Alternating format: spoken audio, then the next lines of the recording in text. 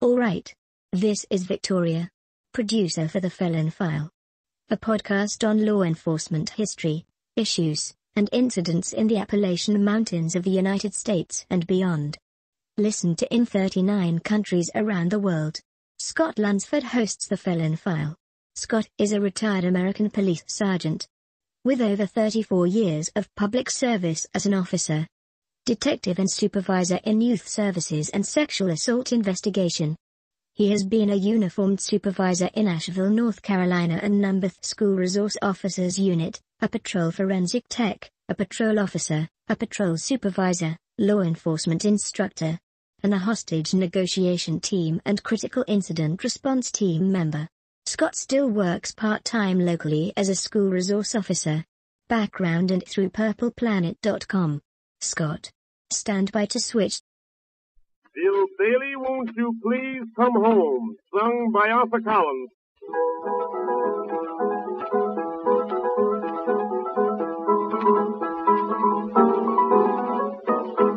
Won't you come home, Bill Bailey? Won't you come home? She moans the whole day long.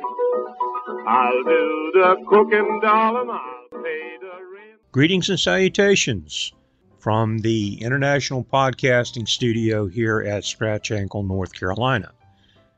West of the city of Asheville, east of Canton, you make a left at Inca, and there you'll find us. And today, as Victoria said, we're going to have another shade of blue story here on Felon File. Victoria is quite correct. We are a podcast that looks at crime and punishment, law enforcement issues, the good guys, the bad guys, the stuff that has happened recently, and a lot of the stuff that's happened in the past. And we like to go back and look at some of the history and see what was going on in the Appalachian Mountains and beyond related to law enforcement. At least I forget, thank you, Victoria, for starting us out and running the control board for us. Now we're going to talk about Bailey. There is the comic strip, Beetle Bailey. The 1902 jazz standard, Won't You Come Home, Bill Bailey, which you may have heard a bit on the opening credits there. Here are the mountains of the Blue Ridge. There is Bailey Mountain in Mars Hill, North Carolina. Climbed that mountain several times. And of course, there's the world-known Bailey Mountain Cloggers, clogging dance team from Mars Hill College, also here in western North Carolina. Closer to home, there's my daughter-in-law, the beautiful and talented Bailey. Now, according to storyteller, Mr. Bob Terrell, at the time he was a writer for the Asheville Citizen Times, and also according to another historian and writer, Wilma Dykeman, and numerous reporters from many different newspapers in the South and even up north during the 1920s and 1930s. Their focus was on another Bailey, Jesse James Bailey, former sheriff here in western North Carolina in the 1920s. Now, in 1970, everybody pretty much knew Jesse James Bailey. He was a public servant. He was a humorist, an after-dinner speaker, railroad detective, and a friend of just about anybody he'd met. If you had the opportunity to meet Sheriff Bailey, you would remember him for a long, long time. Jesse James Bailey was 82 years old when he sat down with Mr. Bob Terrell for an interview. Sheriff Bailey is the only person in the state of North Carolina to serve as sheriff in two separate counties, at two separate dates. At one point, he was sheriff of Madison County, North Carolina, and at another point, he was sheriff of Buncombe County. Now, there's quite a bit of information on file on Mr. Jesse James Bailey, the former sheriff. The University of North Carolina, as well as the state archives, have several files, stacks of documents, personal papers that have been donated over the years, and other things that refer to Sheriff Bailey. It takes a lot of work to get access to all of these files and to go over them, because there's quite a lot of information that's actually stored in a very small area, but it's very much worth it. Sheriff Bailey, unfortunately, passed away in December of 1980. But as they say, a legend never dies. And if that's the case, Jesse James Bailey will probably live forever. The stories of Sheriff Bailey are not only documented in the newspapers of his day. The famous author, like I said, Wilma Dykeman, who the 4-mile Greenway Trail in Asheville is named for, along the French Broad River, wrote about Bailey in her book titled The French Broad, a book I highly recommend you pick up and read. It was written back in 1955, I believe, or that's when it was published. Not only was Bailey twice a county sheriff in 2 different counties, the only one in the state of North Carolina to be so, he worked 52 years as a detective with Southern Railway. His life has been very interesting, to say the least. Most people, when they hear of Jesse James Bailey, a lot of them assume that he was named after the famous outlaw, Jesse James from the Old West. It's a decent assumption, and a little bit of irony to think the sheriff was named after notorious outlaw, but it's not true. In actuality, Jesse James Bailey was named for his 2 grandfathers, James Jefferson Bailey and Jess Hensley. Now, it's recorded in many places. The story that Sheriff Bailey liked to tell about his name and how his name came to be, the story involves his father, of course. Now, back in the day, they had circuit rider preachers who would ride through the country preaching and selling Bibles. They carried their own Bible around as a sample, and they convinced several people to buy them.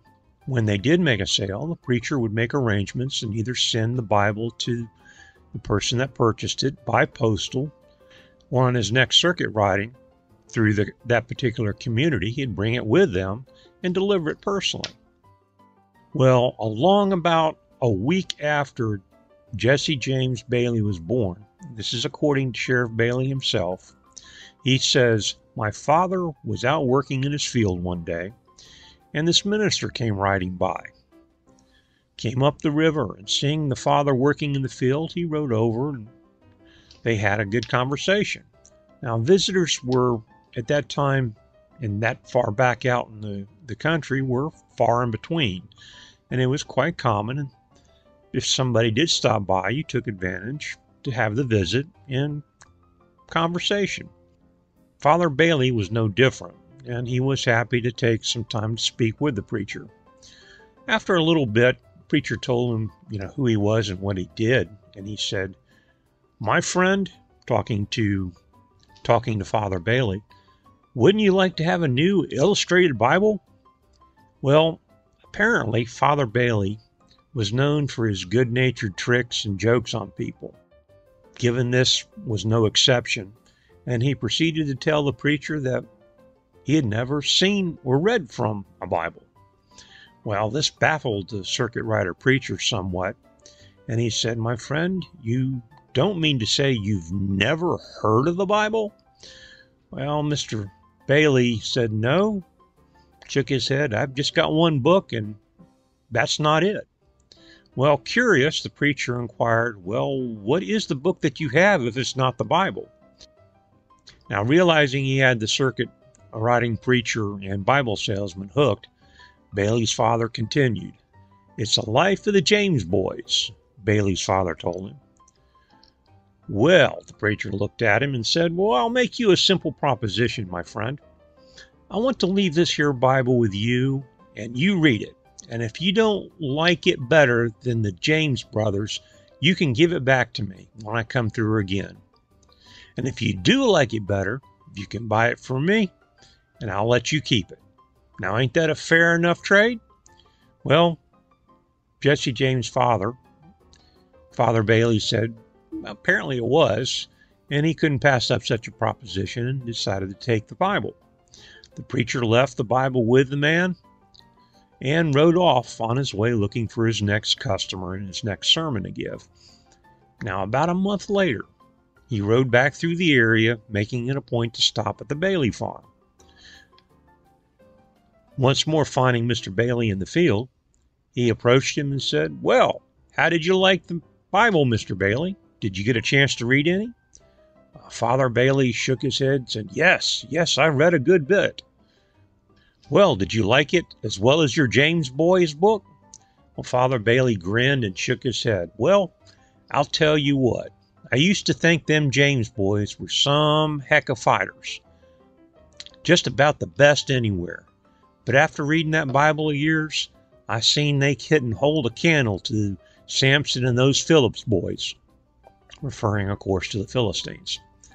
Now, at this point in the story, Jesse James Bailey would point out, quote, "So I reckon if I'd been born the week after instead of the week before the preacher came, I'd have been named Samson Philip Bailey instead of Jesse James Bailey." And he'd always end that story with a big hearty laugh. And there are a few recordings of the sheriff telling that particular story that are floating around out there. Now, in all of his stories, Sheriff Bailey was most proud of and enjoyed talking about the time that he spent as sheriff of Madison County. Bailey was elected sheriff in 1920, and at a time when Madison County was referred to as Bloody Madison. And he would explain that Marshall was the county seat, and it was right on the French Broad River. With the river on one side, mountains on the other, he would refer to it as the town that's a block wide, a mile long, sky high, and hell deep. Bailey stated that he started the idea of running for sheriff back in 1896. Well, if you do the math, you'll notice that Sheriff Bailey was 8 years old at that time. He goes on to say, "One night, about dark, Sheriff White and a posse of deputies came up on the Bailey farm along the French Broad River looking for a wanted man. The sheriff came inside and spent some time talking to Bailey's father for a few minutes, telling him who he was after, what he looked like, how to get word to him if he saw the subject, and what to do if he did. Now, when the sheriff got back out on his horse, he had apparently his pistol in his pocket instead of wearing it in a holster, and nobody noticed it fall to the ground in the dark. But Father Bailey found it the next day. Sheriff Bailey tells that he thought it was the prettiest pistol I ever saw. Big, shiny pistol, and that's when he decided that right then and there, again, he was 8 years old, that he wanted to be a lawman, if for nothing else, so he could carry a pistol just like that. So in 1920, when he ran for office, he'd been working about 14 years for the railroad as a telegraph operator, which is interesting since he only graduated the 4th grade in school. But he got a leave of absence and ran for sheriff because he remembered that pistol, he says. My opponent, a former sheriff, had been light on the liquor laws. He was quoted, "I'd never drunk a drop in my life and still haven't. But I decided I wasn't going to be too hard on the moonshiners there in Madison County."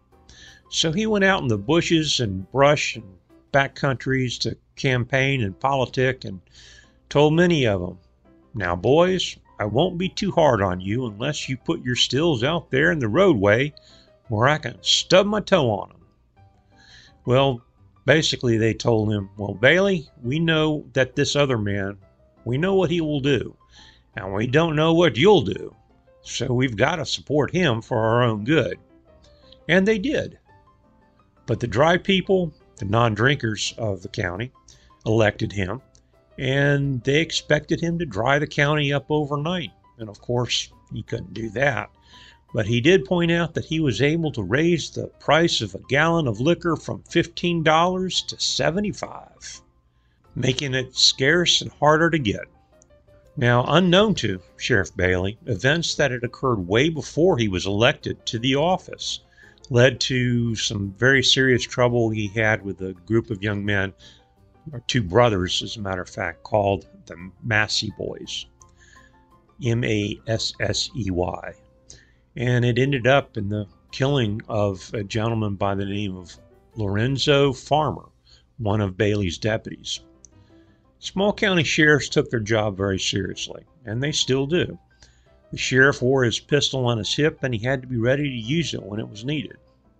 Now, we've talked about in previous Shades of Blue stories and podcasts here on Felon File, we've talked about probation and moonshining and blockaders. When Sheriff Bailey was elected, it was at the height of the Prohibition.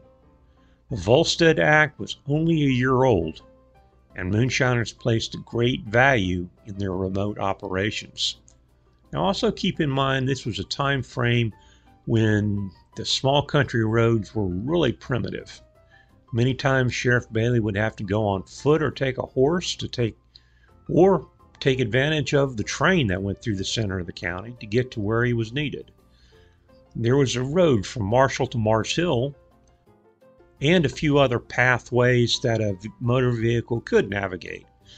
But most of Sheriff Bailey's calls for service and investigations were usually to be found in the backwoods and the more reclusive sections of the county.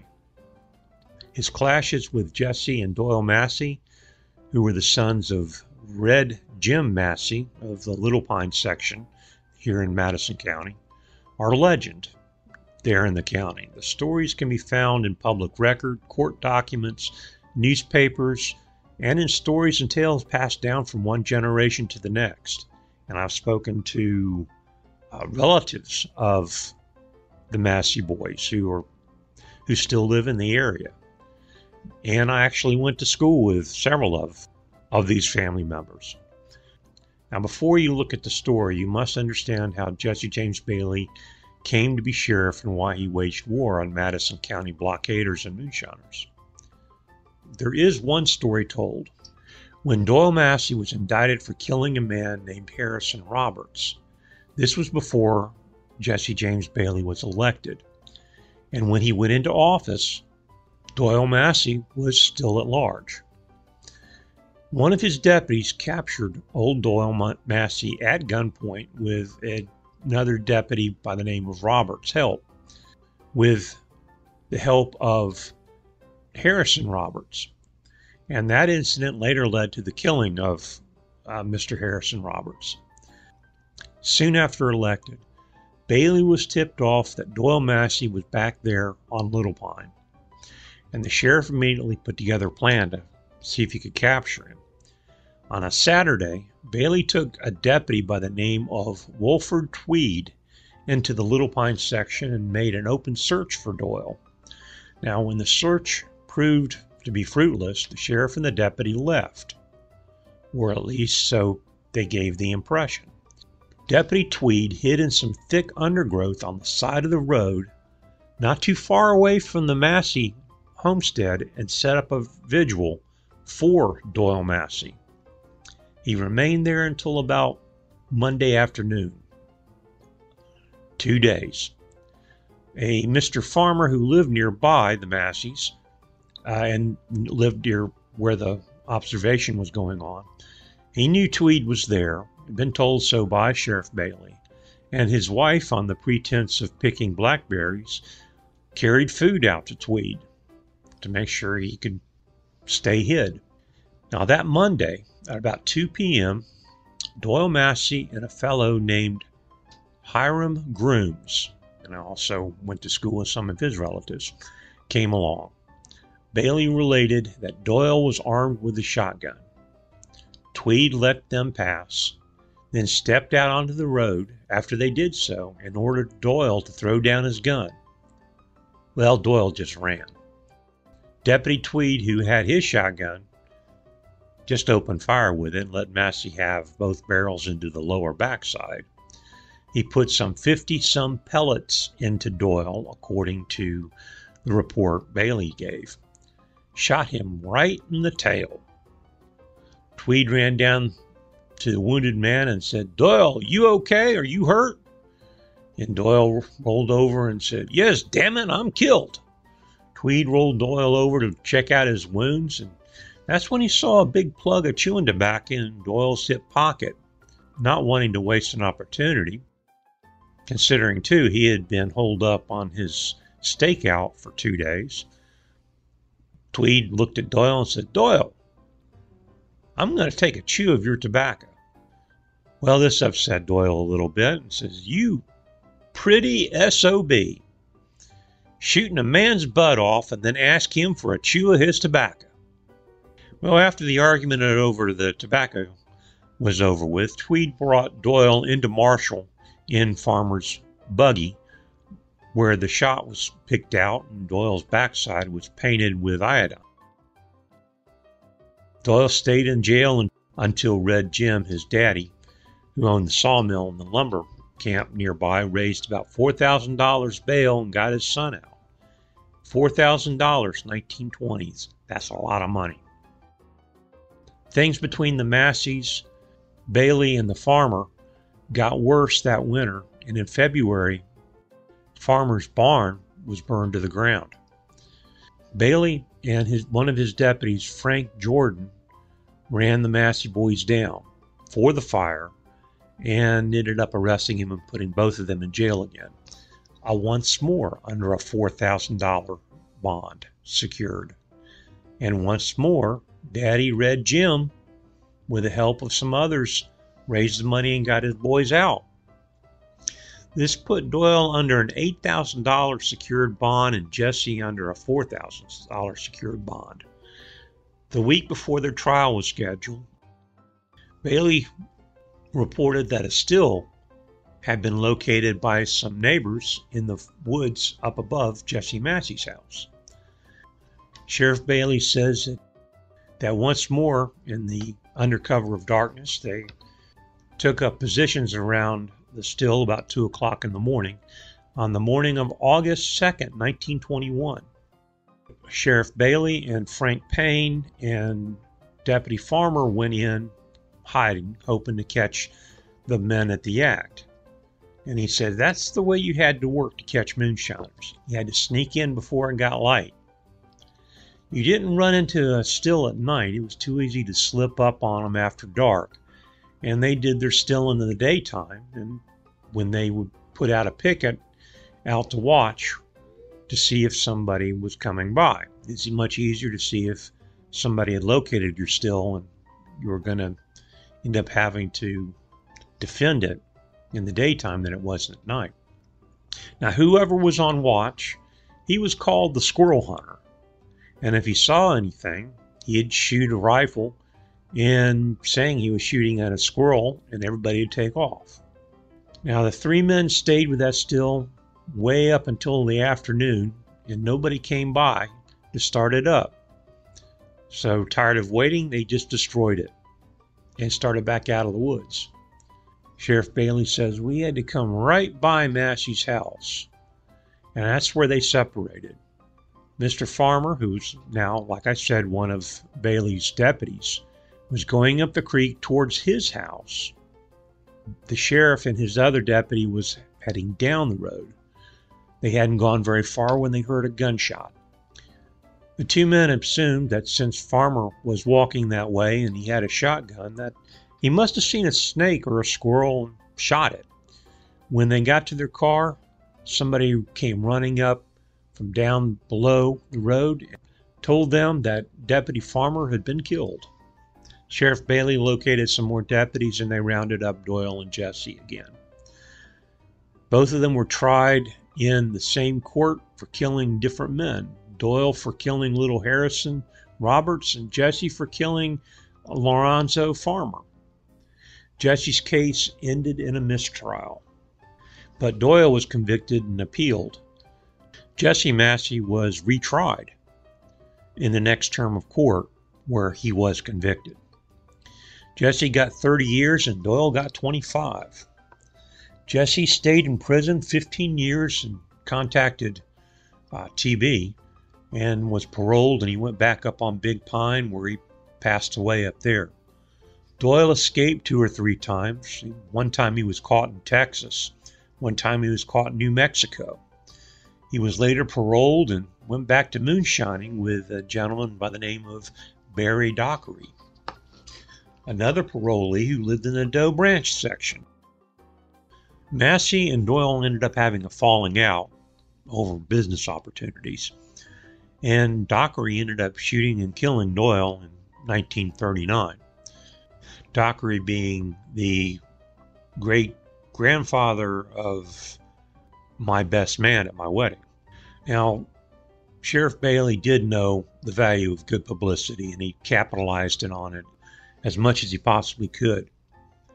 His term of sheriff expired in 1922, and the day his successor was being sworn in, Bailey, along with another deputy and a federal probation officer, W.C. Rector, captured a couple of stills not too far from Hot Springs near the Tennessee state line. Now, he would say that dry people had elected me. The day after his opponent was sworn in, the Asheville Citizen-Times carried the main page story talking about the event, barely mentioning the new sheriff. The headlines reading, "Sheriff Bailey of Madison is busy capturing blockaders as successor is being sworn in." The story quoted Bailey as saying, "I went in a running them, and I came out a running them." Now, enforcing the law was at best a rugged job in those days, especially in the mountains in counties like Madison, where ridge runners had plenty of ridges to run on, and that fierce mountain independence was deeply ingrained into the people. There were enough who still believed in settling their own difficulties to complicate things for a lawman. Bailey often said, "I like the officer's work. I wouldn't like it now, though. It's changed too much." His quote is, "When you go after a fellow with a warrant, now you've got to take a Baby Ruth candy bar with you in your pocket. And when you catch him, you got to say, 'Excuse me, sir, but I have a warrant for your arrest. I also have a candy bar for you, which you can eat while I go find your lawyer. Don't tell me nothing, and don't tell nobody else nothing till you talk to your lawyer." Now, that's a quote from an interview that Jesse James Bailey, former sheriff at that time, did. "In my day," he continued, "you went up to a man and knocked him down, and when he got up, you said, 'I've got a warrant for you. You're under arrest.' You couldn't mollycoddle them fellers if you wanted to stay a sheriff long," he said. From 1923, when he moved to Asheville, until his retirement in 1958, Bailey worked as a Southern Railway detective, and actually was chief of detectives in the Asheville division for many, many years.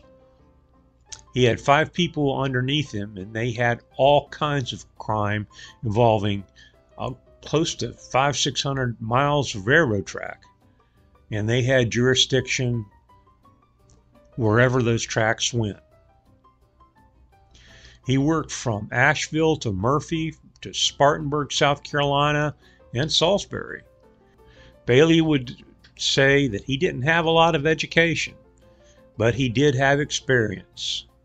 He said he got that experience through the hammer and tong route, referring to blacksmithing, but he had enough experience to beat Sheriff Lawrence Brown of Buncombe County in 1928 and becoming sheriff of another county for 2 more years.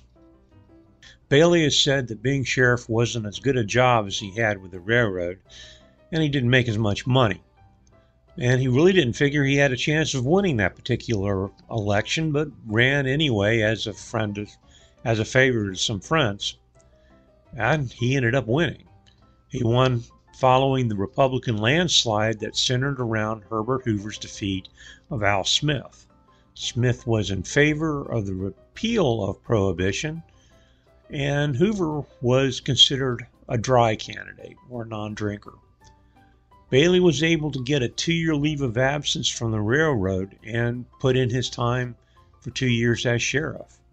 He spent his first 15 days in office in the old courthouse in Buncombe County. Then he moved into the brand new Buncombe County Courthouse and was the first sheriff to serve there. That building's still standing today and still operational as a courthouse. In his first 4 weeks as sheriff in Buncombe County, Sheriff Bailey and his deputies seized 12 stills, 3 automobiles, 137 gallons of whiskey, and 800 gallons of beer. And all his time, that he was a sheriff. He was only wounded once when he was shot in the hand during a raid while he was working as sheriff in Buncombe County. After his term of sheriff has expired in 1930, he returned to Southern Railway as a captain with their investigation unit until about 1935, when he went to Greensboro as a division special agent.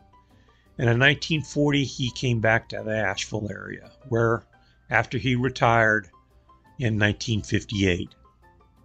After he did retire, Bailey was in high demand as an after-dinner speaker, storyteller, and basically a comedian to hear the information on him. Bailey also wore a stick pin that was given to him in 1921 by Miss Bessie Safford, owner of the Mountain Park Hotel in Hot Springs, one of the most famous hoteleries and locations in the United States in its day. She was the widow of President Andrew Johnson's son, and she had brought the pin back from Egypt on a trip there she made in 1890. The pin has a stone carved to represent a scarab beetle, a sacred insect of Egypt, and it also represented historic deeds of bravery and courage. The stone was framed by 2 golden snakes, which denoted authority by law. Miss Safford also said she gave the stone to Bailey in appreciation of his splendid work for the right, or the right thing. And that's what Jesse James Bailey stood for all his life, doing the right thing. Fortunately for us, Sheriff Bailey did live long enough for some of his stories and adventures to be recorded. Now, I've located 3 of those interviews where you can hear in his own words and voice some of his exploits and what it was like to be a sheriff in the 1920s in North Carolina. The interviews recorded were conducted by mountain musician David Holt, a fantastic guy and very talented musician. So without further ado, I give you an interview with Sheriff Jesse James Bailey. Victoria, go ahead and play the file. Today we have with us Jesse James Bailey. He's the only man in the state of North Carolina to be sheriff of 2 counties. Here he is right here. Look at that pretty badge, folks. That's a solid gold badge. How you doing, Mr. Bailey? Well, I'm getting along pretty good. I'm not sick. Well, that's pretty good. I'm just old. Let's see if these kids out there can guess how old you are. Take a guess, kids. Now, he drove down here in his own car, walked all the stairs down here. How old are you?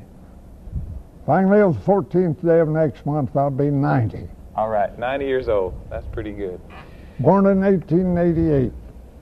I've been in a racket ever since. I love feuds. You rackets. love feuds? Yeah. Well, I'm Madison County. He was sheriff of Madison County during the time when they had prohibition. Now, that's when people were making moonshine and it was illegal. Tell us about a time maybe when you had to tell some big old lie to get one of the moonshiners in there. Well, let's see now, about the biggest lie I ever told in my life, to try to dupe a fella into onto my side. Well, I believe I got a letter from, a sheriff always gets anonymous information. You get lots of anonymous letters and say they're running a still on the Jack's Branch in such and such a place, and that is the case in this instance. Got a letter from Paint Rock, North Carolina, says they're running a still on Jack's Branch. And of course, I caught the train. There wasn't no automobiles some days. Only 5 in Madison County, and 2 taxis. That's 7 cars in the entire county. But anyhow, I caught this morning train, went down to Paint Rock. That's about 30 miles from Marshall, the county seat. And I got down there about 8:30, and I got a couple of little deputies I had there in Paint Rock, and we went across the river there in a boat, canoe we'll call it, and to find the Jack's Branch. Well, we hunted and hunted and hunted, and we couldn't find the Jack's Branch, much less than the still. And the letter said that Lum Gawson was running a still on the Jack's Branch near the Tennessee line. Joined Tennessee right there, Greene County. But anyhow, we bummeled around there in the mountains, and we didn't find nothing. And I had to get back to Paint Rock by 2 o'clock to catch my train back to Marshall. So we give up in despair and went on over by old man Lum's house. There's a young man there, the name of Boney Gosnell. I'll never forget him. He's dead now. And I loved him because he'd done me a favor. And I told Boney, I says, we've got your daddy arrested over the hill over here. Caught him at a still over there on Jack's Branch a while ago, and then 2 of my men's taking him over to Paint Rock to take him up to Marshall on number 12. And I says, he sent me over here, and me and these 2 men, to tell you to tell us where his liquor was. He wants to get out of this thing. He's going to quit moonshining, and we're going to help get him out, and so and so. I gave him a pretty good line, you know, to be an ignorant mountaineer as I was myself. But this boy just went all to pieces. So we don't know nothing about no liquor. Well, Papa's got no liquor here. And I gave him a big smile and turned around and started to walk away like I was going to Paint Rock, you know, to catch my train back. So he seen that I was serious, or thought I was. And he said, did Pap tell you that? I says, he sure did. And I seen you coming my way then. He said, well, if Pap told you that, says, there's 35 gallons right over yonder behind that log where that stove wood's piled up. I said, let's go get it. We went out there and got that 35 gallons of liquor in fruit jars. They had it buried in the leaves, you know. Wasn't in the case. And in tow sacks. I poured that liquor all out. I couldn't carry it, you know, to Paint Rock, about 2 miles over there, and had to cross the river. Anyhow, we poured it all out. We got it all poured out, and I gave him back the empty fruit jars and everything. And I looked at him with as good a smile as I could, and I says, son, I hate to tell you this, but I just told you a big lie. I says, I ain't seen your daddy. Can't find him. Old Boney says, I sure did play hell, didn't you? I said, no, you're all right. I says, I'm not going to arrest you at all. You just go on your way. And I didn't arrest him. I couldn't have the heart to after I told him that big lie, you know. And that's about the biggest lie I believe I ever told, to catch a man. Well, that's pretty good. And, now, you folks come back next week, and you can hear about a big lie that an old moonshiner told Jesse James Bailey. Yeah, they told me something about as big as that, or bigger. That's where I learned to tell them, from the moonshiners. Thanks for playing that, Victoria. And thank you for listening and tuning in to this episode of Felon File. If you'd like more information or drop me a line or Victoria a line, you can reach us at felonfile.com or felonfile@gmail.com, our email address. And also you can check us out at scottlunsfordauthor.com, where you can find out some information on how to get some of my books, fiction and nonfiction works that are available out there. Be happy for you guys to have them.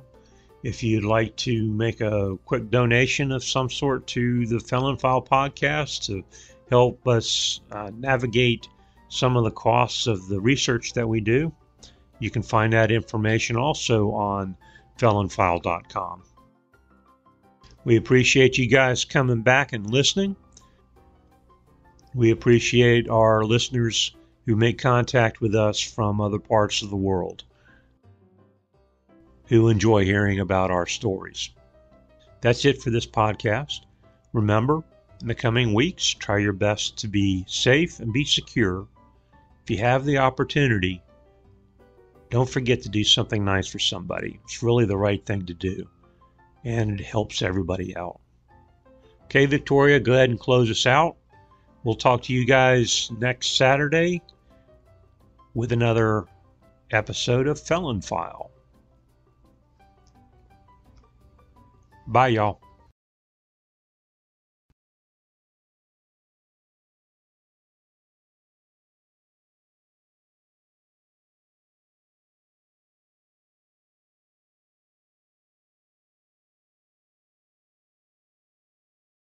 This has been the Felon File, a discussion on law enforcement, history, issues, and incidents in the Appalachian Mountains and other parts of the world.